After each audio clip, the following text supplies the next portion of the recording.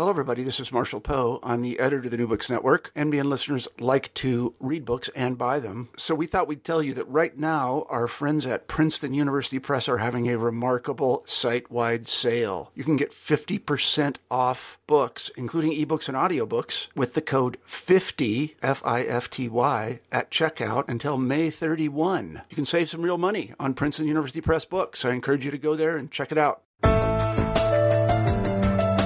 Hello everyone and welcome to another episode of New Books on Terrorism and Organised Crime. I'm Mark Locks, the host, and today I'm very pleased to have Mark Mazzetti on the line from Washington, D.C., and we're going to talk about his new book, The Way of the Knife. And this book actually came out, I believe, last year. Is that correct, Mark? That's right. It was in the spring of 2013. 2013, yes. I actually read it. I grabbed it at an airport, saw it as a normal airport book and read it and was very impressed and thought I'd have to get you online. It's taken a while to get you. I actually bought it last November on the way to America, but I was very, very impressed with the book, and it was certainly a topic that I thought I knew something about, and it turned out I didn't. But thank you very much for participating today, Mark. Sure. Thanks for having me on. That's all right. We'll start off, as I said in the pre-interview, with a bit of a background to you and how you came to write this book. And I have to note for the listeners that you are a Pulitzer Prize winner, the very first one I've ever spoken to. Well, I'm sure it won't be the last. I hope not. So that's right. How did you come about what's your background and how did you come to write this particular book? So I've been covering national security issues since 2001, actually, since about 6 months before the September 11th attacks, and covering it from different sides. I was covering the military and the Pentagon for about 5 years, and then for the New York Times, starting in 2006, focused more on intelligence, the intelligence community, more specifically the CIA. And what I really became to be interested in, I covered the war in Afghanistan, and I went there, and I covered Iraq, and I went there. But really what interested me most was what I call the shadow war, which is the war outside of the declared war zones of Iraq and Afghanistan. And I sort of came to think that so much of the history of this post 9/11 period actually happened outside of Iraq and Afghanistan. So what I set out to do is to try to tell as much of a history as can be told now about what happened outside of Iraq and Afghanistan in the shadow war, and how it came to sort of become a model for how war will be waged in the future. Yeah. Now the book itself actually has, I would call them, two protagonists. One being the CIA and the other being the more mainstream military. And the surprise that I found in reading the book was that the classic movie version of the CIA didn't appear to have existed. And if anything, your book is more or less presenting the modern military as taking on the role of the stylized or mythical version of the CIA. Would that be a quick summary of? Yeah, that's a good way to look at it. The real shorthand version that I use is that, in the last 12 years, the CIA's come to look a lot more like the military, and the military's come to look a lot more like the CIA. Yeah. And what I mean by that is this: when you say the sort of Hollywood stylized version, people think of the CIA as, Jason Bourne assassins, and really that. If that ever existed, it didn't exist for decades. And what I try to do is go back to through the history of the CIA to sort of chart its various phases. And the period from the 1970s when for those who your listeners who aren't aware of the history, of the Church Committee, which was a Senate investigation of CIA activities. In the 1970s, the CIA, all of their sort of dirty laundry of the early decades of its existence was aired out. And from the 1970s, from when President Ford signed a ban on assassinations, until 9/11, the CIA was kind of out of the killing business. They really didn't have the authority to go out and just kill America's enemies around the world, and so and that really shaped the CIA as an organization. And then post 9/11. has been this dramatic transformation into this man-hunting paramilitary organization. On the flip side, if you look at the military and the Pentagon, when I say they become more like the CIA, you've seen this dramatic expansion of the military in the last 12 years into places where soldiers didn't used to go, into places like Pakistan, places in Africa, places that weren't declared war zones, and in many ways still aren't. But they have been sent there because the Donald Rumsfeld, the defense secretary at the time, said, this is a global war, and I'm the commander of war, and I need to send my soldiers where the war is. Right. So let's get a picture then of what the modern CIA is doing. Since it's not this Hollywood version, what does the CIA do? What's its role? And what role specifically does it play in the post 9/11 world? Well, I think it's probably, a little bit closer to the Hollywood stylized version than it certainly was on 9/11, in the sense that the CIA now has this lethal authority to go around the world and kill people. Now, what does that usually mean? It mostly manifests in attacks by armed drones, where you have in Pakistan and Yemen or parts of Africa, the CIA targeting people and killing them. That is, this extraordinary development that's happened in the last decade, where the CIA goes out and does it so often that it's become very routine. But it really matters to go back and look at the history, because I spent a chapter in the book tracing the arc of the armed predator and how the CIA came to finally adopt the predator. And this wasn't really an easy call. In the months before the September 11th attacks, the CIA was debating whether they should, go take the armed predator and kill Osama bin Laden. But there was a big fight over it because they didn't want to get back into the assassination business. As I said, they'd gotten out of that business in the 70s. So then 9/11 happens, and they, go back with this lethal authority. Some of those debates they had months earlier, seemed kind of quaint, but now they do it so routinely that it's easy to forget that this was a big step for the agency. That's right. So, how broad is their operation? So, are they running the drone program just across the Middle East or anywhere else in the world? Well, it's a good question, because it is sort of country specific, and sometimes as a reporter, it's hard to figure out who's running what. And this gets to this old issue we discussed earlier about the blurring of the lines between the CIA and the Pentagon. So right now, the CIA runs the drone program in Pakistan. That's the kind of longest standing drone war. It was started in 2004. Pakistan wasn't the first drone strike outside of a declared war zone. That happened in Yemen in 2002. But by far, the real laboratory for the drone war has been in Pakistan, and the CIA still runs that. In other countries, though, the Pentagon runs it, not only in Afghanistan, but in Somalia, the Pentagon is in charge of that. In Yemen, and this is kind of the most interesting case, in Yemen, you have two parallel drone wars being run. You have the CIA drone war and you have the military drone war. They both take strikes, and it's very hard as an outsider to know kind of who does what and why. And we're still trying to sort through these things. Last May, President Obama gave a big speech about how he was going to be more transparent about drone operations, but that's still yet to come. Yeah. So, a lot of people refer to this drone strikes as the extrajudicial killings. And what is this process that either the CIA or the military goes through when they make a decision that they're going to do a drone strike? And are there two very, very distinct processes they have to go through?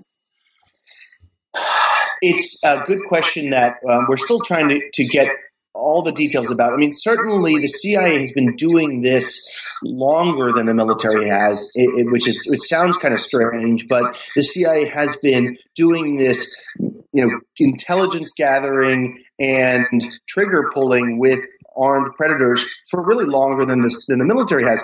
So the CIA has a system developed where, first of all, they have to get the intelligence. And, so much is focused on the actual trigger pulling, the actual armed drone strike. But that's really maybe only 1 or 2% of it, right? Most of what goes into a drone strike is the intelligence gathering leading up to that strike, and then the decision making about whether to take the shot. So first of all, it's a question of, do you have any intelligence on the ground to feed into these drone strikes? And then once you have a pretty good sense of who the person is that you want to go after and you know where they are, then the decision has to be made, do you take the shot? And one of the interesting things about the history of the drone program over the last 10 years, if you just look in Pakistan, and it's really just been a decade, it was June 2004 was the first drone strike in Pakistan, was that the strikes were, in the first few years, were very infrequent and they were very inaccurate. They took shots maybe 3 or 4 a year, if that, and very often they missed. And that was not a technology issue, really. It was mostly an intelligence issue. They had very bad intelligence about where people were. And so they killed civilians, and they sometimes were aiming at the right person, but their intelligence was maybe 2 or 3 hours behind. And so that led to some of these botched drone strikes. Right. Let's take a step back then and go back to the military side. How did the military end up carrying out these sort of operations, and what drove them to do it?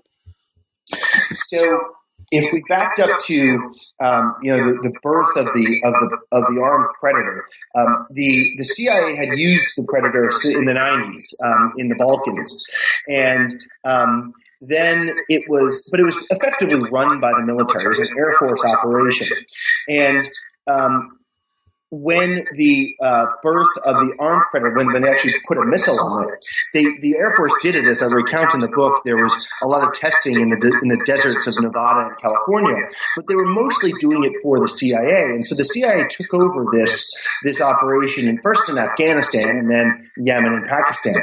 But the military realized early on that they could use this quite effectively in the overt declared wars that it was waging, Afghanistan and Iraq. So the military has used this extensively in Iraq and Afghanistan, more than overall more than the CIA has. We pay attention to the CIA doing it because it's done in places that aren't in declared war zones, right? So Pakistan and other places. But the military, in the height of the Iraq War, was doing drone strikes in Iraq all the time.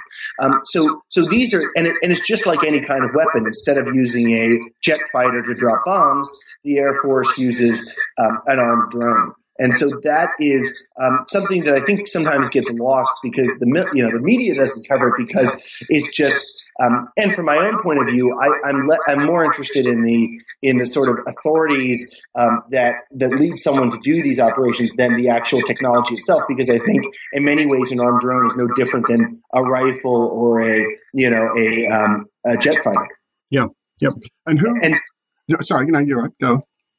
And so that's where but I think we're in an age where that's going to change, where more and more countries are developing the technology, and so they're going to start using them by the same authorities that the United States has for some time, and that's where it's going to get interesting, right? When the Russians decide to use a drone outside of outside of their borders against terrorist suspects who they say they're killing in self-defense. I mean, that's the same justification the United States has been using, and that's when it's going to become very sort of dicey for the United States to make a case against that.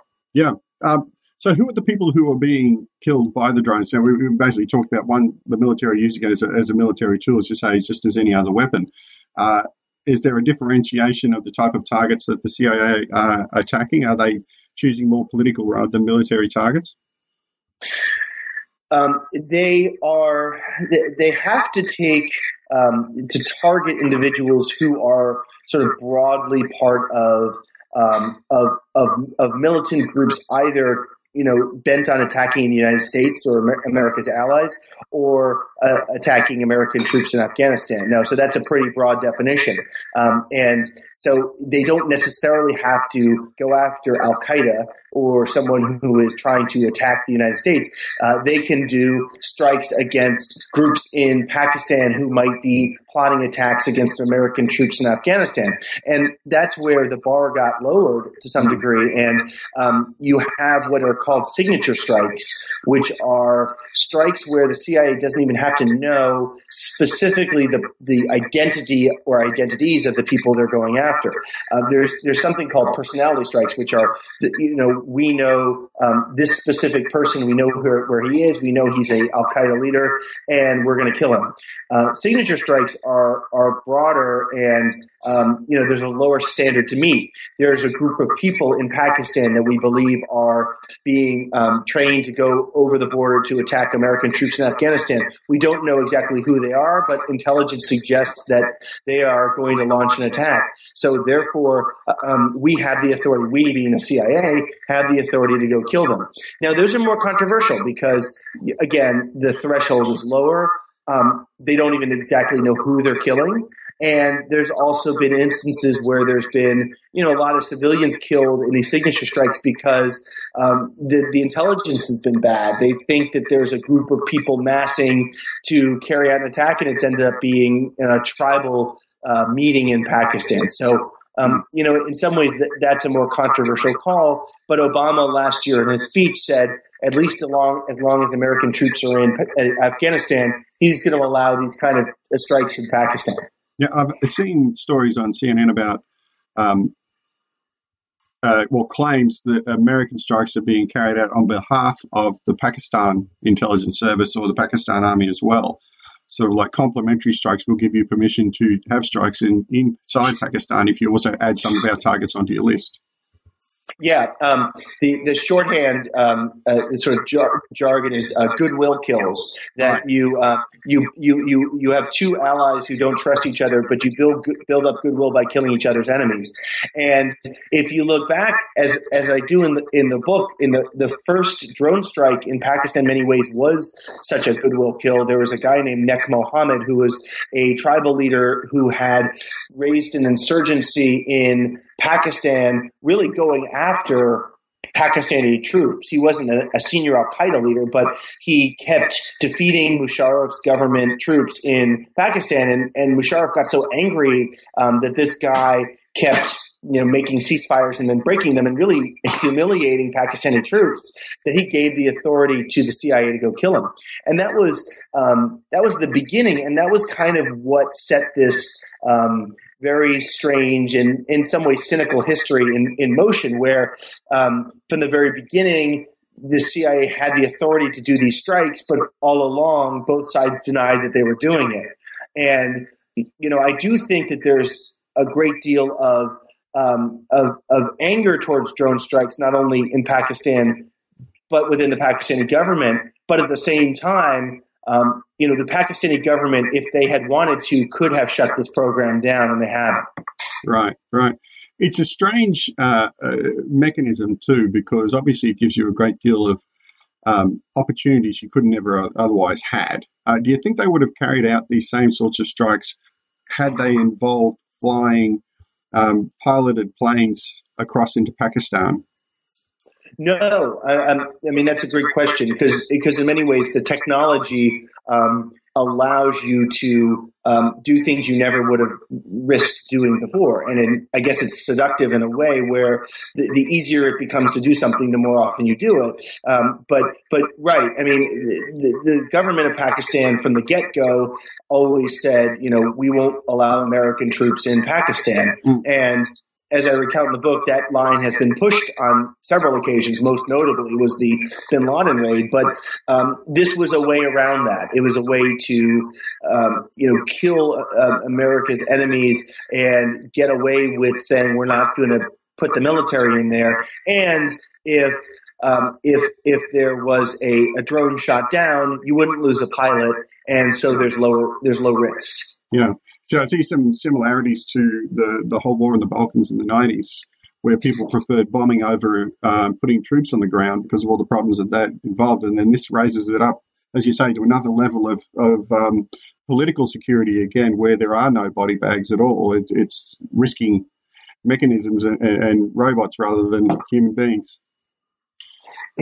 Yeah, and I think that so this is just extending it a little bit further. I mean, I think we should always be careful to say, what's revolutionary here. I mean, it's not revolutionary that there are weapons that go long distances without people involved, right? There's Tomahawk, there's cruise missiles, there's strikes where you can strike from afar without risking anything. I think what's interesting and most important about this period of time is the sort of determinations that this war would be around the world, and the United States can be justified in going into any one of these countries, not just with a one-off strike, but to send drones in and take strikes if they need to.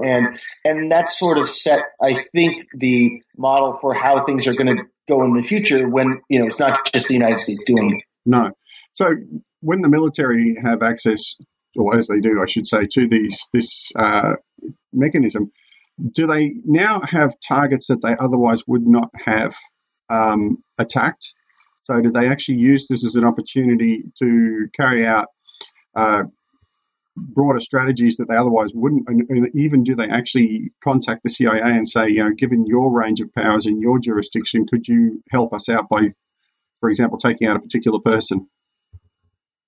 Yeah, I mean, and there is that back and forth. So, for instance, the military still, as I said, they've got their own drone program in Afghanistan, but they're still very hesitant to go over the border into Pakistan because of the legal justifications, and so they would, in that case, tell the CIA. And there was close coordination in that the tribal areas of Pakistan, which the military is very concerned about because there have been guys going over the border into Afghanistan, killing American troops. But the CIA runs that war, so there's a lot of back and forth there. You asked earlier about, how is it different the way the CIA does it, the military does it? It's still an open question to me. For instance, when I said that there is a drone program run by the military in Yemen, and there's a drone program run by the CIA in Yemen, what's very strange is that the drone strikes of the military in Yemen seem to go bad a lot more than the CIA do. There are more civilian casualties. There's botched operations, and on one hand, you'd say, well, aren't they all sharing the same intelligence, and aren't they basically the same weapons? But actually, as I dig into it, you learn it's not. They still hoard intelligence. They hoard sources. CIA, I think the Pentagon takes shots based on less information. And so it's really extraordinary to think that this goes on and that both sides still can't coordinate. So in some cases, there is good coordination. In other cases, there isn't. Yeah, well, actually, that was leading to my next question, which was who actually in the military, who owns the drones? Are they an Air Force asset? Are they an Army asset? Who do they belong to? Or do they all have their own? Well, the answer is they all have their own. Everyone's got drones now, and they all will. Some have very small drones, like this drones you could basically fit in a pocket that are just used to, you fly ahead of a tactical unit, in an urban warfare setting and look around the corner to see what's there. But the drones that we mostly talk about are Predators and Reapers, which are the armed ones that take the shots. They are Air Force. They are Air Force weapons, but the Air Force then sends them to the theaters where they're being used, and then they're owned by whichever forward commander is in charge of them, whether it's Central Command, which controls the Middle East, African Command, which controls obviously Africa, there's Special Operations Command, and so the drones are employed by all sorts of different military units, and it's only going to be getting, they're going to be proliferating even more. And then, as I've talked to people, Air Force people still hate the term drones. They say they're angry because there actually are still pilots that are flying these things, and there's actual pilots who sit in chairs, obviously not on the ground. They're not in cockpits. They sit in chairs and they fly them. And they hate the term drone because it implies that, it's purely a robot. You program something to do a mission.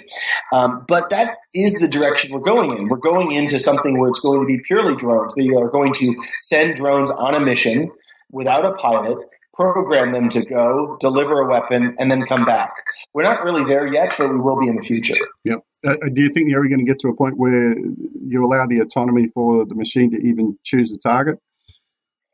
You know what? I think so. I mean, I think I'm not a technologist, but the people who I do talk to say, sure, you're going to have facial recognition software, which is programmed into the drone's technology, where they will look down on the ground. And they have a face programmed in, and once they recognize the face, they'll take a shot. I mean, it's a scary thought, but I don't really think we're that far really in the future. Yeah. No.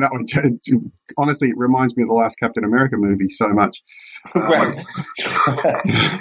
So, is there another layer of technology? We were talking about facial recognition, but is there another layer of the physical technology that's going to come? So, is there a drone 2.0? That's going to add another level of resources to the military and to the CIA beyond just making them automatons. So, is there some other mechanism, some other drone type robot that they're working on that's coming up on the books? It's a good question. I don't know enough about what's on the cutting edge of the technology, other than to say that you talk to people, and I mean there will be drones used for all sorts of things. It's not just combat. You will have drones that pick up soldiers on a battlefield, and they're programmed to take them back to a hospital. And you'll have drones that do all manner of different military activities or intelligence gathering technique. It won't just be hovering over a compound in Pakistan and taking a shot. You will have, small drones that are flying into a room and with a camera, and being able to, or a microphone, and be able to listen to someone's conversation, and then in the size of an insect. There's that type of technology. So this is all stuff that, again, it seems like science fiction, but I don't think we're that far away. No. Well, Amazon is already announced they're going to deliver books by drones in the near future. We have had some issues lately where private drone companies have been flying and ignoring the rules of air traffic control, where they've just flown wherever they felt like and across the landing paths of planes and so forth. So there's a lot that's going to be sorted out, in Australia, just on the civil drones program, let alone the military one. But that actually is important because, once again, I think the legal side of all these issues is even a decade behind the technology side. And I used to teach a course in military ethics, and I've never been able to get my head around where the drones fit into the ancient, I would say, military ethics and military law that's been around for at least 100 years on how these decisions are made, who can be targeted where, who's allowed to be killed, and who is a combatant. How is that argument going in the US? Yeah, I mean, these are the arguments that I mean, the United States, we are still wrestling with this. I mean, this is still, it's only been 10, 12 years where we've had to deal with this. And, again, as you say, there is not, there's precedent in history. Every time there's a new, technology introduced, they say that it makes things unfair or it changes the laws of war. The longbow in the Middle Ages, which allowed people to fire hundreds of yards away, seemed like it was a unchivalrous way to do battle because you didn't have to meet the person you were fighting or fight hand to hand. There's advances in technology, and in many ways, drones are just another advance. But I do think that the way that, as you said, with the authorities, it's less it's less the technology you use. It's whether you allow the American president to say, yes, this person in this far off land in a country that's where the United States is allied with, that person can be killed. We now have the technology to reach out and kill people thousands of miles away with a very precise weapon. I mean, precise compared to carpet bombing or nuclear weapons, right? Nothing is entirely without risk, but and that's what we're wrestling with now is whether whether a president should have this authority and in what circumstances should he use it. Yeah, because it raises those barriers of who are you at war with at any particular time, and where does that executive versus congressional power, which is pretty much mirrored in most other Western countries as well, where does the line get drawn, and who are you allowed to, as was said before, have an extrajudicial killing of? I know that there were some issues about US citizens who'd been targets, and we've had a couple of Australian people who've been fighting members of ISIS, quite frankly, who've been killed in recent strikes, and what our role was, whether the Australian government was aware of this in advance and whether they'd authorised it. So I don't think this argument's going to go away, do you? No, I mean, I think that your country, my country, all these countries have to. It's a different type of warfare in the sense that it's intelligence driven. It's driven by, it's not massed armies. Obviously, it's specific people inside countries. They might be citizens of any other country. And then once it's determined whose citizenship they have, then the question is, can you kill them and what right and by what authority you have to kill them? I mean, the United States, the first American that the United States knowingly went after and targeted and killed was Anwar al-Awlaki in Yemen in 2011. As I write about in the book, this was a really wrenching debate. At the same time, Obama made it because he thought, this person, and the legal justification was that this person had, in a way, forfeited his right to due process and therefore deserved to die. Now, 2 weeks later, again, going back to this, parallel wars in the Pentagon and the CIA, 2 weeks later, his 16-year-old son was killed in Yemen by a military drone strike, and that was, by all accounts, not purposeful. It was accidental. But that was another American citizen, 2 American citizens killed within 2 weeks. One was on purpose and one was accidental. And this is these are sort of these thresholds that we cross in this very new kind of war. Yeah. Well, thank you very much for the interview today too. But can I ask a final question? Where do you think this is all going to be going as far as your own research? Do you think you're going to continue to pursue this? I expect you're going to get a lot of additional material coming in over the next decade at least. Yeah, I mean, it's. I remain very interested in these issues.